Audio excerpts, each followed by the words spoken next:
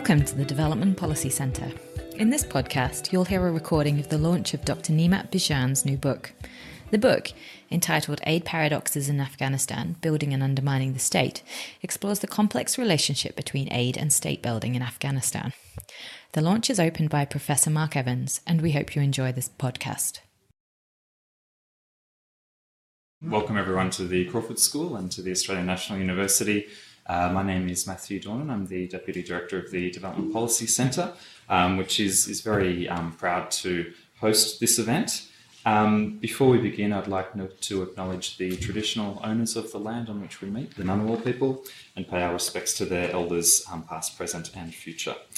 I also want to acknowledge the Ambassador of Afghanistan to Australia, His Excellency Mr. Wahid Waisi.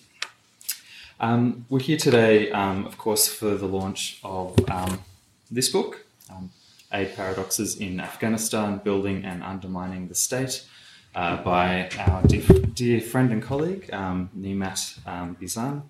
I just want to say it's a real pleasure to be opening proceedings today. Nimat is a familiar face around the Development Policy Centre. He's stayed with us for months at a time, over a number of years now. Throughout that time, he's given us all snippets of his work, but I must admit I've not actually read his book yet, so I'm looking forward to hearing about it. And congratulations, Nimat, on its publication. A little about Nimat. He's a research fellow at Oxford University's Blavatnik School of Government. He's also Senior Research Associate at the Oxford University's Global Economic Governance Program and a visiting fellow at the Asia Pacific College of Diplomacy and, of course, at the Development Policy Centre here at ANU. And he has a PhD in Political Science and International Relations from the ANU and previously occupied a senior position in the post-2001 government of Afghanistan. Launching Nimat's book today will be Mark Evans. So many of you will be familiar with Mark, or will know of him at least. He's the Director and Professor of Governance at the Institute for Governance and Policy Analysis at the University of Canberra, and he's really an expert in the study and practice of governance and policy analysis. And I understand he's also done some work in Afghanistan. So thank you for joining us, Mark, and for offering to launch the book. I think that's enough from me, so please join me in welcoming Professor Mark Evans. Thank you very much. I too would like to acknowledge the Ngunnawal people as the traditional owners of the land on which we are meeting, and acknowledge their unique contribution to our environmental and cultural heritage, past, present and future. And I extend our respect to all Indigenous people in attendance here today. Look, I'm absolutely delighted to be here to provide an introduction to Nimat's important new book on aid paradoxes in Afghanistan, Building and Undermining the State, which is published by Routledge, Taylor and Francis. I should give them a bit of a plug because I'm an editor of one of their series. So it's great to see that they're publishing books on Afghanistan. 10 years ago, you wouldn't have seen a book like this being published. So this is a really important contribution. I'm really delighted to be here really for two reasons. Partly because I think this book is such an important contribution to our understanding of post-war reconstruction, not just in Afghanistan, but more generally. But also I've been delighted to have observed at first hand Nimat's incredible journey from a development practitioner in the Ministry of Finance under Ashraf Ghani in the Republic of Afghanistan's first post-Taliban government, to becoming an intellectually curious PhD student with whom I had lots of fascinating lunches and dinners discussing the future of Afghanistan. And now to his current position as a scholar of considerable standing, research fellow at the Blavatnik School of Government at Oxford University. So it's been my honour and delight to observe your rise. So actually, it's NEMAT's ability to integrate academic and practice-based concerns that makes this book so valuable. And he integrates both theoretical and practical considerations so well in this book. It focuses on reconstruction and state-building efforts in Karzai's first administration from 2001 to 2009. And it tackles three key issues. How donors supported government reforms to improve the taxation system, how government reorganised the state's fiscal management system, and thirdly, the way in which actually efforts at aid reconstruction largely bypassed the state, were subordinate to security considerations and the war on terror, and also the way in which policy choices of both donors and government were based on extremely short-term imperatives and forgot the long-term considerations of development. And in a sense, Afghanistan's living with that problem today as a consequence. Despite the billions of dollars that have been spent on aid, most of that was diverted towards security considerations and forgot the importance of actually providing jobs. So because of Nematoula's great success in being able to access key data, he's really developed a treasure trove of data here in a very, very difficult climate to underpin his research. He uses mixed methods very, very effectively to build his evidence-based claims. And he identifies some very important lessons for the theory and practice of post-war reconstruction. It's actually also a quite beautifully written book. I mean, it's been amazing how your writing style's improved over those years. I mean, I actually read this on my bedside table, and very, very few books make it to my bedside table, I must admit. So it's quite beautifully written and crafted book. And in sum, it fully deserves the plaudits it's received from the critics. Critics have variously described it as an exceptional account of foreign policy in Afghanistan. I quote, a revelatory study full of compelling arguments. I quote, rigorously analytic and meticulous in his research. I quote, fascinating, insightful and balanced. To be sure, this is a must-read for academics, development practitioners, and for me, most importantly, international donors.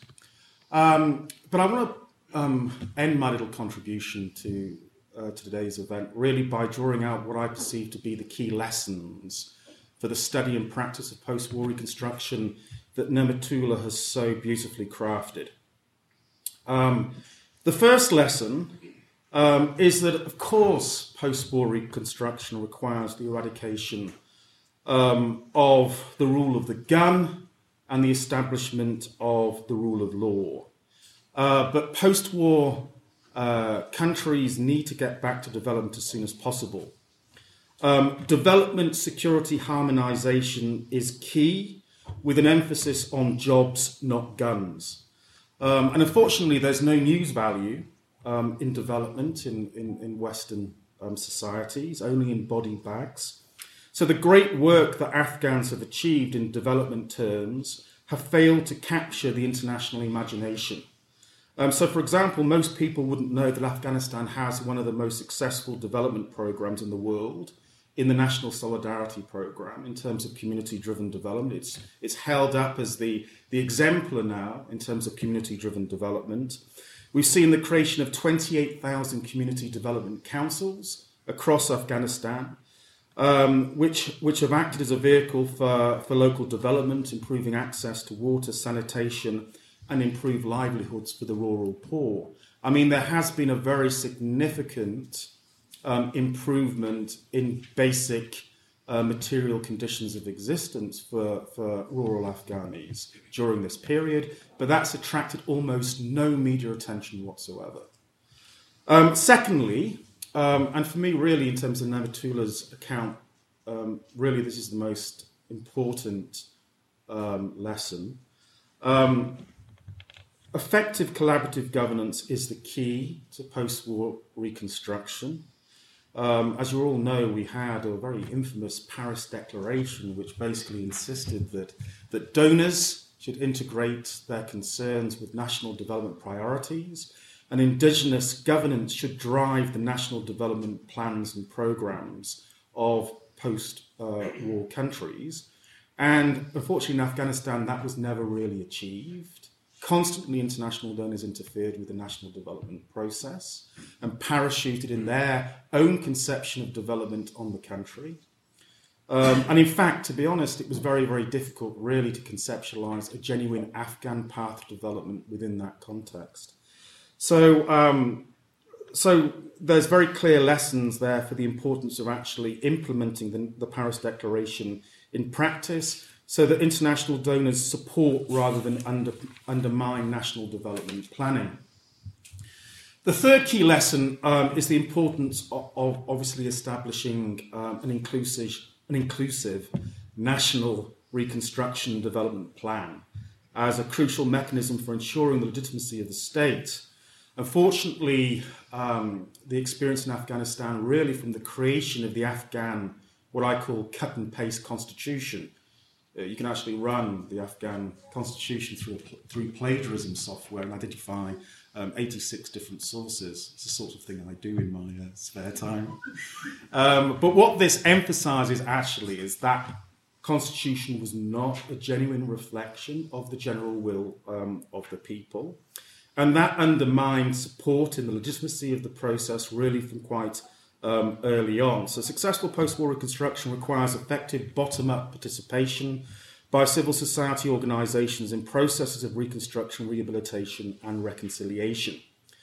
Also, national reconstruction efforts should not only focus on the reconstruction of public infrastructure and economic management, but also on developing indigenous human resources, appropriate institutions of governance and forms of public management to deliver on reconstruction and development goals.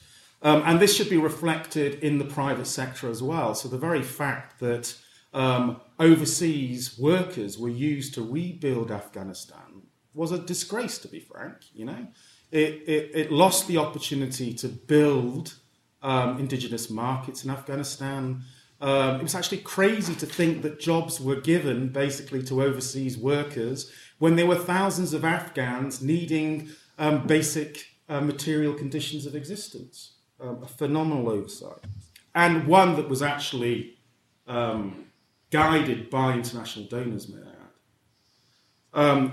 Fifthly, successful reconstruction requires engaging in progressive lesson learning from international experience. However, an understanding of local context is fundamental. Progressive lesson drawing inspires local solutions to local problems. And again, there were some staggering examples of this actually when I worked in Afghanistan. I remember when I went to work for the interim authority, an IBM came in to give a lecture basically on how to use the latest technology to inform information management systems. And this guy gave a wonderful presentation, although the problem was the generator kept closing down every 15 minutes, so he would have to, restart his presentation all the time. And then he finished, and Raz Mohammed, who you probably know, he put his hand up and he said, "Sir, that was a wonderful, wonderful presentation. But unfortunately, we only have one computer in this ministry." Yeah, which was an obvious example of the disconnect between the international contribution at that stage and the actual needs of Afghanistan. I remember, he was a very funny man actually. I remember I asked him, he'd worked basically in the same building for 20 years, under the Soviets and then under the Mujahideen and then the Taliban and then the in the interim authority. And I said to him, what's it been like working for 20 years in the same building? And he said, I grow my beard, I shave off my beard, I grow my beard, I shave off my beard.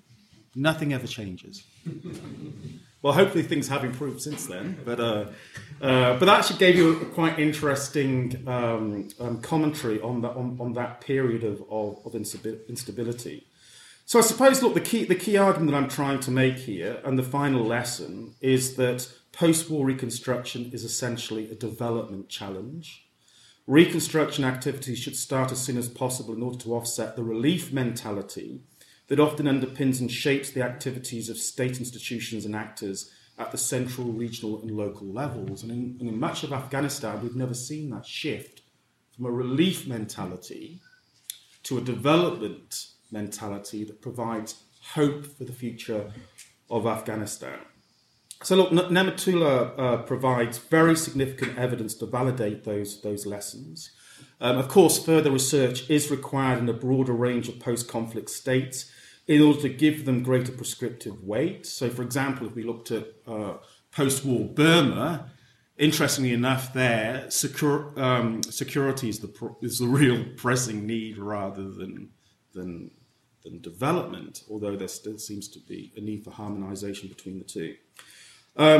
And so, given the stark absence of research in this area, this is an extremely valuable contribution to the establishment of a more reflexive research agenda on post-war reconstruction.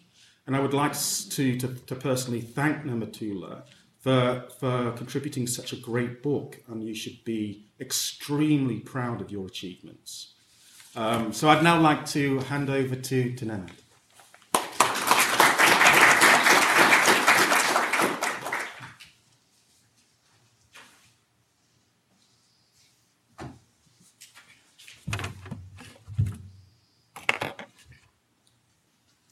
Mark, thank you so much for such a wonderful discussion and also for kind introduction, Matt. And also I thank my colleagues at Development Policy Center for putting this program together.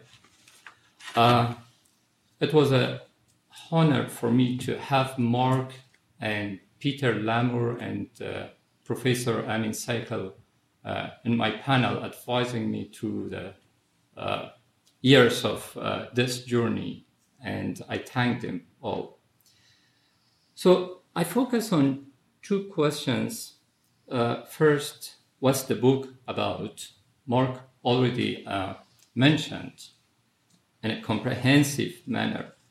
And the second one, what are the main findings that I focus? Fragile states or state fragility directly affects the life of more than 1 billion people in our world. So these states have weak institutions, as Mark mentioned about, weak capacity, and they are vulnerable to the risk of conflict, as we saw in Afghanistan, and are failing or at the risk of failing to carry out the basic functions of the state. In addition, these states are perceived to be the actual or potential ground for mass migration or offer safe haven for terrorist groups, drugs, human trafficking. Another challenge with these states, or as is the case in Afghanistan, that they often lack or fail to mobilize adequate financial resources to deliver public goods, such as security, social services. Why the case or the study Afghanistan is important?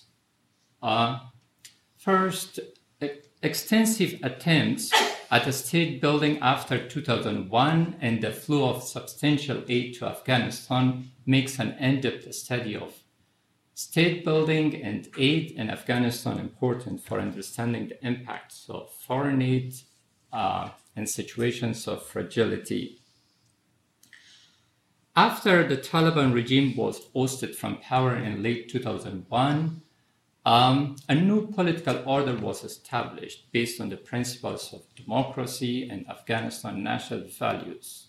Substantial aid flew to Afghanistan, both military and development aid. However, the war on terror dominated the US and its allies' engagement in Afghanistan. Between 2002 and 2009, Afghanistan received about $56 billion in aid, out of which 51% was allocated to security sector, and 82% of that aid bypassed the state and national mechanisms. I will get back to that one.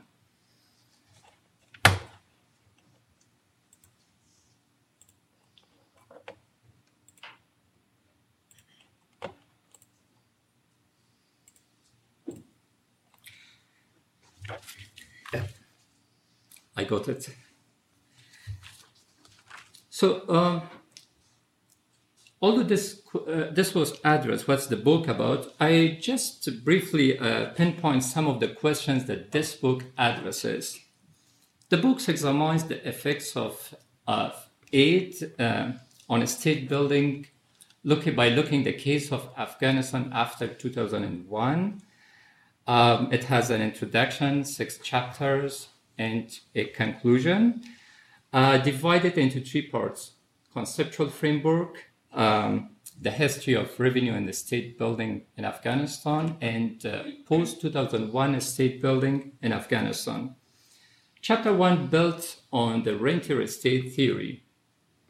It considers whether aid rentier impacts are similar to those of oil revenue by comparing 3 mechanisms: taxation, government spending or budget, and the formation of independent social groups.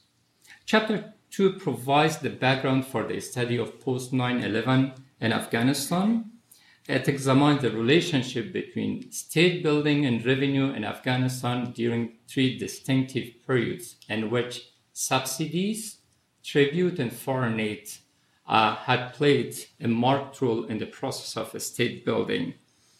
Chapter 3 assesses how the new political order and aid dependency shaped the characteristics of the state post-2001 Afghanistan.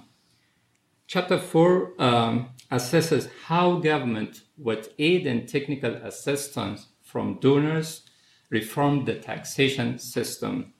Chapter 5 examines the government budgetary process and budget transparency. Finally, Chapter 6 addresses the question of how aid dependency, or the types of aid dependency which Afghanistan endured, and especially off-budget spending, impacted the state and society interaction in Afghanistan. 3 key findings have emerged from this study. As Professor Evan mentioned about those. First, external sources of revenue in the form of tribute, subsidies, and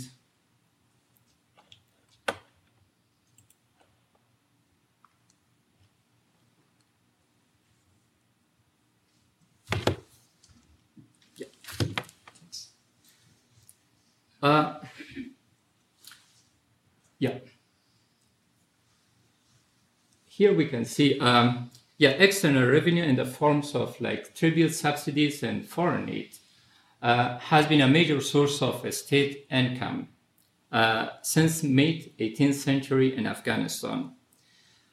What was the implication of this fiscal base of the state?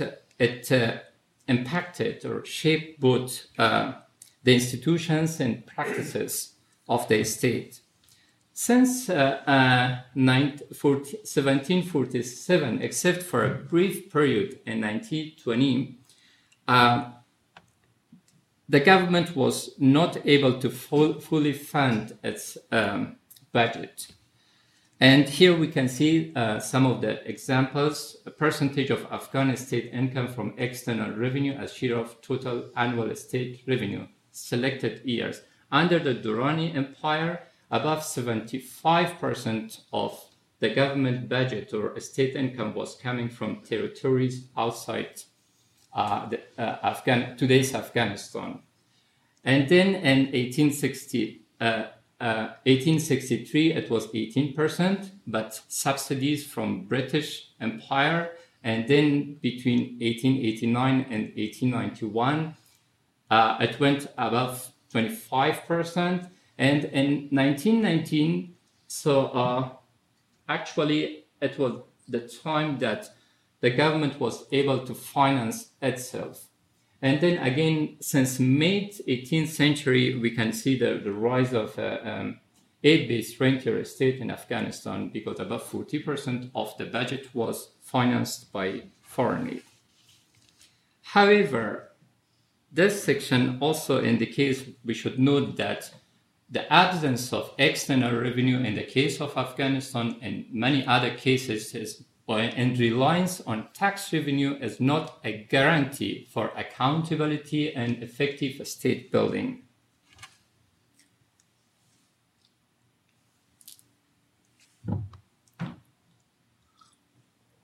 The second finding is about post-2001 state building. It indicates path dependency. And this, the flow of aid, reinforced the building of a fragmented aid-based rentier state. Between 2002 and 2009, aid comprised annually on average 71% of GDP and financed more than 90% of the government expenditure through often on budget. However, it had mixed, at sometimes paradoxical, impacts on state building. On the one hand, aid contributed to economic growth, expansion of public services such as education and health, and also road building. But on the other hand, heavy aid dependency, or the types of aid dependency which Afghanistan endured, especially over-reliance of donors on off-budget spending, had negative consequences for development and state building, or accountability in the state building. Therefore, aid helped to build and undermine the state in Afghanistan. And I discussed some of the effects under 4 processes: upward accountability to donors, creation of a parallel public sector, paradoxical tax outcomes, and fiscal divergence between the state and society in Afghanistan.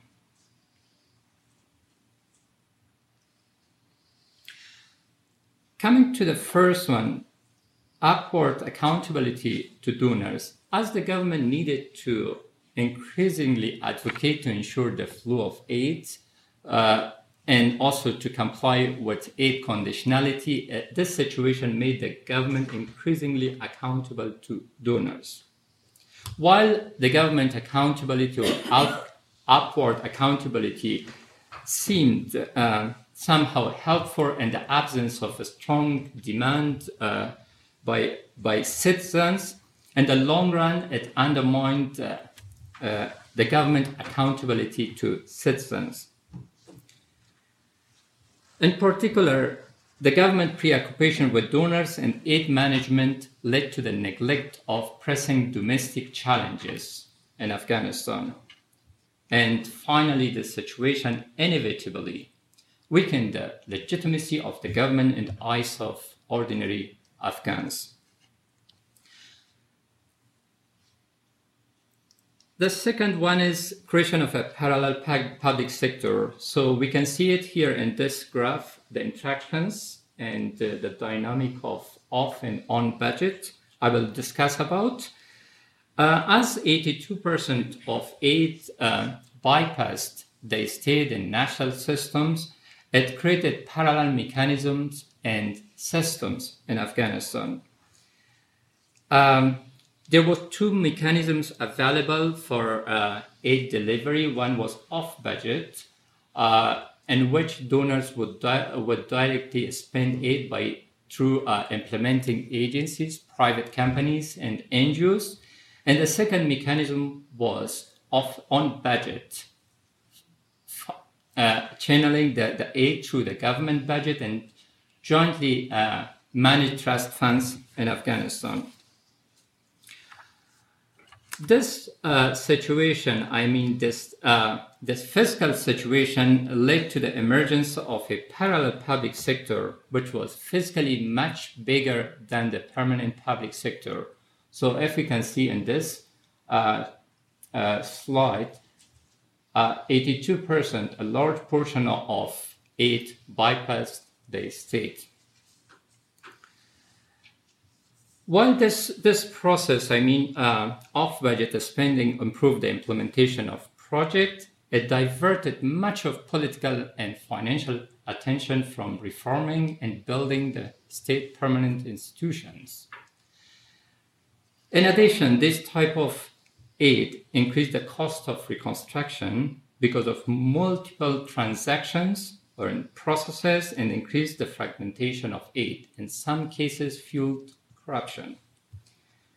But it was not only the donor that bypassed the state or neglected the government, also the government leadership relied on informal networks. So here we can see like both the local and external actors neglected the permanent state institutions.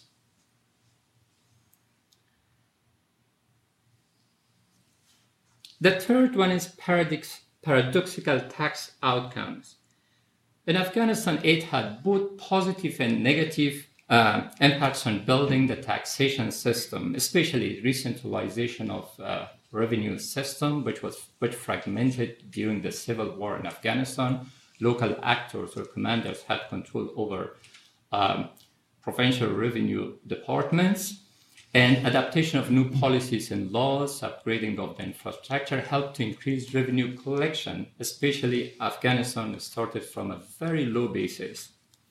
Domestic revenue increased from 2% in 2002 to 10% in 2009. However, the existing of different rules for local and aid in military-related activities undermined the building of taxation system. And it prevented the emergence of a harmonized tax system in Afghanistan. In addition, this, I would call it a partial reform of taxation system, failed to prevent tax extortion, corruption, and evasion. Insecurity and an active insurgency and exacerbated this situation, which also led to the emergence of a parallel taxation system or shadow taxation system. The Taliban established their own taxation system, imposing taxes on people in areas under their control, while they were not able to deliver services, but they were able to cut off some of the services like electricity.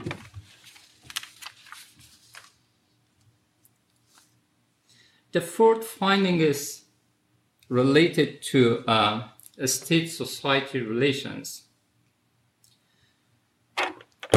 The types of aid dependency which Afghanistan endured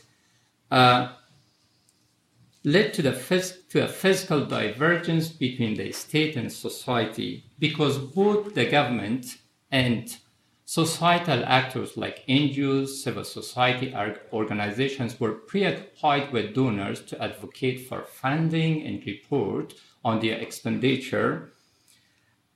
This widened the gap between state and society. I call it like fiscal gap. Also, this situation unintentionally reinforced societal fragmentation in Afghanistan and widened the gap between the state and society, as I mentioned before. However, some of these problems were predicted, but as far as institution building is concerned, some of the risks could have been mitigated by implying more appropriate mode or aid policies, such as using on budget or using the trust funds, or relying on local institutions. The last part is, the third finding is related to theory of aid in the state building, or as Mark mentioned, conflict reconstruction. First, in terms of theory, as I mentioned that I build up on the theory of rentier estate. According to this theory, rentier estates use fiscal measures such as lowering tax rates, not taxing the population at all, increasing government spending, especially on patronage to buy off adversaries, and preventing the formation of independent social groups. These mechanisms relieve social pressure for greater accountability, and the impacts are severe when institutions are weak. I argue in this work that given the conditionality and unreliability of foreign aid, as well as the recipient's lack of control, its effects differ from those of classic rentier estates. It may have mixed impacts on building the taxation system or taxation, may help the formation of independent groups, as one of the policy of donors or aid is to enable civil society organizations, but the problem with them are that those are will be fiscally less sustainable and also suffer from upward accountability to donors, as I mentioned in the case of the Afghan government. And the last, or the third one, in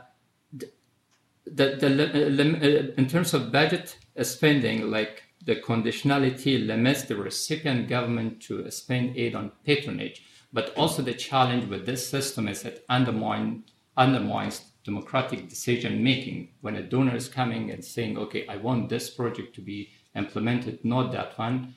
So it's against the principle of democratic state building. But also the problem is when donors are bypassing the recipient governments, it may lead to fiscal fragmentation, as was the case of Afghanistan, and may reinforce societal fragmentation. To sum up, it seems to be less desirable than tax revenue. But when a state cannot generate adequate revenue to finance public goods, in that case, aid may be necessary until domestic institutions and economy may thrive, as was the case in South Korea and Taiwan. But also we should note that the absence of external revenue or unearned income, such as aid, or reliance on taxation, is not a guarantee for accountability and effective state building.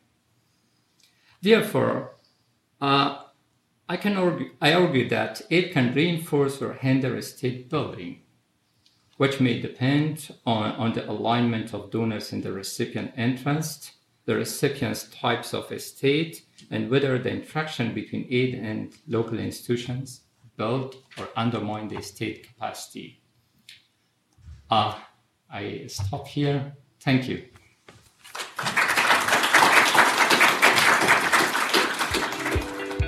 You have been listening to a podcast from the Development Policy Centre. For more information on our work, visit our website at devpolicy.anu.edu.au. To join the conversation on Australian aid, Papua New Guinea, the Pacific and global development policy, visit our blog at devpolicy.org. At the blog, you can also sign up to our newsletter to get all the latest updates, or you can connect with us on social media. Thanks for listening.